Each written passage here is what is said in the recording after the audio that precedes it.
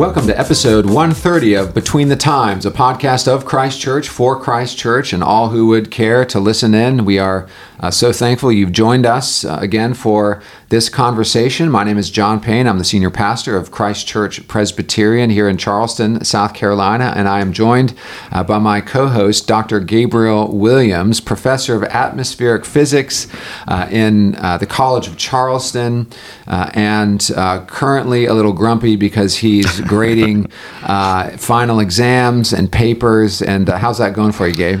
Well, it's going. That's the best you can say. It's going. How many students do you have in your classes?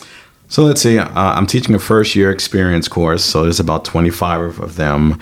And I have two upper division physics courses. So one has maybe 14, the other has 11. So it's not that many papers you'll need to grade, but it's the first year experience. That's the main headache going on right now. But even so, you're a person who doesn't understand academics. I mean, when you have 30 exams or papers plopped down on your desk, that takes time. It takes some time to go through. So today and probably tomorrow will be all day grading papers and giving commentary and posting grades. So it's going to be a long 2 or 3 days here. Well, Gabe, today we want to discuss a topic that is something that people are thinking of all the time, and that is how to balance between the intake of media and keeping our minds on the Lord and on the right things. A topic I think that a lot of Christians are thinking about. Very much so. And actually, this was a article that you wrote in the bulletin for this past Lord's Day, and it has also appeared on the GRN website on December the 2nd. So what I want to do here first is kind of read the first paragraph here to kind of give us a good sense of the lay of the land when it comes to the sort of things that can lead to distraction for Christians, particularly this time of year, and especially since we are in the midst of a political season of voting that's coming on. So you say the following, John: "It's astonishing what we often find ourselves thinking and talking about these days. Informal conversations at work, chatter in church hallways, and discussions around the dinner table explore subjects that, in former days, made people blush with embarrassment or recoil with shock. The moral revolution in the West, coupled with the modern media's publication of one salacious headline after another, has profoundly affected our dialogue. It doesn't help that many are addicted to 24-hour news outlets, entertainment channels, and social media apps. The result is a growing desensitization to the degeneracy of our culture. Moreover, minds and conversations are cluttered with endless news stories of the wickedness and perversion of our time, what the Apostle Paul calls the things of the flesh. That goes from Romans 8, verse 5. Later on in the article, you write the following: "Could it be that many of us have unwittingly allowed the outrageous headlines of the world to capture our primary focus and attention? Could it be that the glow of our screens and the news from our feeds have diverted us from things above, where Christ is, and drawn our hearts to the things of the earth?" And that's a reference to Colossians chapter 3, verses 1 and 2. So that basically leads to the question that you raised: should we not remain informed about the things going on, and how do we properly balance the need to remain informed with the command that we ought to fix our minds and hopes upon the Lord Jesus Christ? Yeah, I think it's something, the genesis of this article is just my own, desire to know what's going on. Like you, Gabe, I have an active mind. I'm interested in knowing what's going on in the world. But news agencies, mainline news agencies, have become like tabloids. That's right. In our day. And so when you sort of see the first 10 articles listed, half of them might be things that really don't qualify as news. What some Hollywood actor is doing in their sex life is not news. Exactly. And also hearing one kind of salacious story after another, or one hearing about one grisly murder story after another. I mean, we live in a country with 300 million people. Because of our border crisis, maybe that's grown in this past week by a couple million. But here we are, this massive country. Of course, there are going to be terrible things happening all the time. And are those worthy of getting frontline attention? Well, the reason they get posted, just as with the tabloids, is because it sells. That's right. Murder and sex and controversy, it sells. And so now major news, there are a few serious newspapers and online journals and such left, but not many. And so we find ourselves wanting to be informed, but then also drawn in to a lot of this kind of salacious news stories, and our minds get cluttered with a lot of junk, and we don't find ourselves meditating on the right things. And this is a part of what you've mentioned already. For those who do advertising, there's a well-known understanding of human psychology that's lower base sort of values sell over higher, more proper sort of values. And at this point, one of the things that I find very important when discussing this topic is thinking back to the old virtues that the scriptures speak about all of the time. And once you see it once, you'll see it repeated all the time. The most basic cardinal virtue that addresses this is the idea of temperance, what the scriptures call self-control or sobriety. Now, we often think of those virtues in connection to food and drink, and that's because we know that food and drink dominate our base appetites in very real ways. But remember, the things that go through your eyes also affect you in very real and sometimes irreversible ways.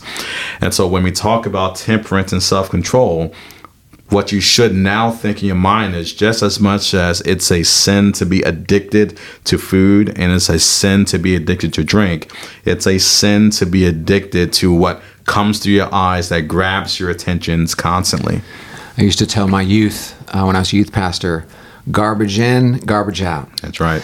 What you take in will be often what flows from your mouth and is in your thoughts, right? And so this is why I think Paul exhorts us as Christian believers who are fighting against indwelling sin and temptation to think on things that are worthy and virtuous, right? Exactly. And so he writes to the Philippians in Philippians 4:8, finally, brothers, whatever is true, whatever is honorable, whatever is just, whatever is pure, whatever is lovely, whatever is commendable, if there's any excellence, if there's anything worthy of praise, think about these things. Now, once again, I understand that all news is, going to have aspects to it that are, important to know. It's important to know kind of what's going on around the world, But when we think about the salacious news stories of our day, and we think about what we're commanded in the Bible to think about,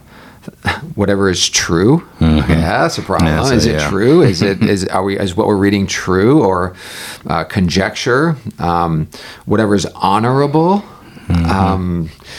just, pure, lovely, commendable. So, what should we be thinking about if these are the things we should be thinking about? Well, of course, Christ Amen. Is the ultimate one who is true and just and honorable and pure and lovely and commendable. I mean, he is all of these things and more. And so this is why Paul again exhorts God's people in Colossians 3, saying, if then you have been raised with Christ, seek the things that are above where Christ is seated at the right hand of God. Set your minds on things above, not on things that are on the earth. Exactly. Again, he's not calling for a kind of first century monasticism, even as we are not calling for a 21st century monasticism. It's not, the options aren't bury your head in the sand or be absorbed and consumed by modern media. Those aren't the two ditches. Exactly. There's somewhere in between where we are careful about that, and the self-control aspect is huge, Gabe, and I'm glad you brought that up for us and for our listeners. What are some other ways, Gabe, that we as Christians can be careful not to allow ourselves to be consumed by all of this news that's coming at us constantly, and also, entertainment as well? Yeah, and so this is something that we have both a lot of, you can say, secular psychological research on, as well as just the experience of Christians throughout the ages. The simplest way to know if you're addicted to something is to stop doing it for about 3 days. And so, for example, if you talk to someone who has a alcohol addiction and they deny it, and you just ask them, try not drinking for 3 days, see what your physiological response is going to be. That will determine how well you're addicted to something. But this is also true for mental processes. So, for example, turn off your social media for a day or two and see what your natural reaction is. If you are perfectly fine, you go about your business and you don't really notice anything that's happened, that probably means it hasn't reached addiction level. But there's probably a number of people where if you don't have your phone on your side and you don't hear the buzz, you probably have a certain unease with yourself.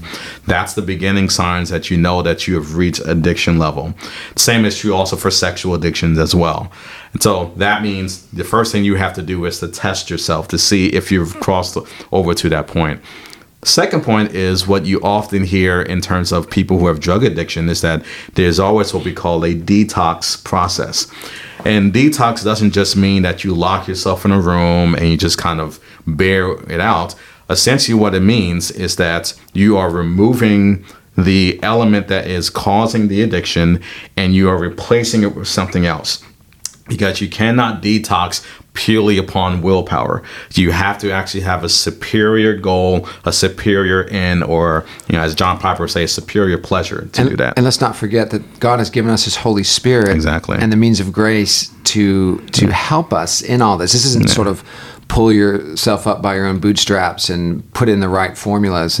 God has given us His Spirit. Yeah. And so, for example, for those of you who are married, one way that you would do this is turn off your social media, spend some time with your children and your wife or your spouse. And the idea that you're doing there is that you're training yourself not to spend your leisure time by yourself. You're training yourself to spend your leisure time with your loved ones. And that means you've replaced an inferior goal, social media alertness, with your actual higher end, which is meant to be your relationship with your children and your spouse. For those of you who live in places that have natural beauty, go outside. Because one of the things that we know from Scripture is that God has designed the natural world to be a lowercase s sacrament of sorts to focus your hearts towards heaven. You look at the natural world around you and it lifts your eyes heavenwards to the God who created, sustains all those things together. So the point here is that there always must be a replacement to actually overcome any sort of real kind of social media type of addiction. Amen. It's one of the points I try to make in my article, that we ought to evaluate our news and media intake, evaluate our entertainment intake, evaluate the amount of time we spend on social media. Mental health experts are talking about this now. They weren't maybe a decade ago, but now they've seen the results of the kind of addiction to digital media that we're seeing today. Video games, entertainment, social media. It's causing extreme loneliness, and it's causing depression, disillusionment, anger, and so people are being affected negatively by all of this. And so the first thing to do is to evaluate your news and media intake. And even large organizations like Meta and the iPhone and such, they understand these things. And while they're not doing enough, we do have the iPhone with the screen time function, which is helpful. You can actually look and see how long you've been on each of your apps. Exactly. And if you look down on your social media app every day and it says, 3 hours, 4 hours, That's a real problem. So there are ways to actually set up your phone so that you have less time on those. Exactly. They'll tell you, hey, you've already spent your time limit, and that can be helpful as well. One of the things I will also say, and this is actually a very important issue, I think it's very important for each person to separate their news from their social media. And what I mean by that is, do not use Facebook, Twitter, Instagram for news. Use that for your friends. There are actually lots of web pages or apps that will basically give you a summary of the basic news of the day. And what you will learn is that the news that you probably need to read takes 20 minutes because nothing happens that often that's that important, right? And what happens is that if you use everything with social media, so your interactions with friends, your news, your, heaven forbid, your gossip sort of stuff, that means you're trying to do all of that at once. And that's when 20 minutes goes up to an hour and a half. So what I did, for example, was when I wanted to make that separation happen, I found a series of websites. Like one is called 1440. It gives you a daily news headline of what's happening. Or there's something, if you want local news, we have, for instance, in this area, something called Newsbreak, where you just basically type it into your phone and then put in your zip code, and it gives you the news stories to your zip code. So that means you know what's going on locally, which is actually important compared to what's going on, say, in a bunch of places that you can't control. And again, it takes maybe 15 minutes to do 1440. It takes probably 10 minutes to do your Newsbreak local news. And now you basically said you got your news in for 30 minutes. Now that means the only reason you should ever be on social media is if you intentionally want to talk to a friend. Once you're done with that, you now move on to something else. That's extremely helpful, Gabe. Thank you for those resources. And we have to say this as well, don't we? All this distraction, all this addiction to social media, media intake, it has compromised our piety. Correct. It has compromised our personal piety. And so what happens when you're always scrolling and swiping? You're not reading and praying. That's right. You're not loving the people in front of you very well. And so we shouldn't be so full of anxiety and so worried that if we put our phone down for a few minutes or leave it in the car or when we go for a walk with our spouse or whatever, that the whole world is going to turn upside down. I understand there are times when parents need to be reachable and all of that. I get that. But the idea that we can never be away from our phones is oppressive. It's like the phone is tyrannical, Exactly. Do you have your phone or does your phone have you? Exactly.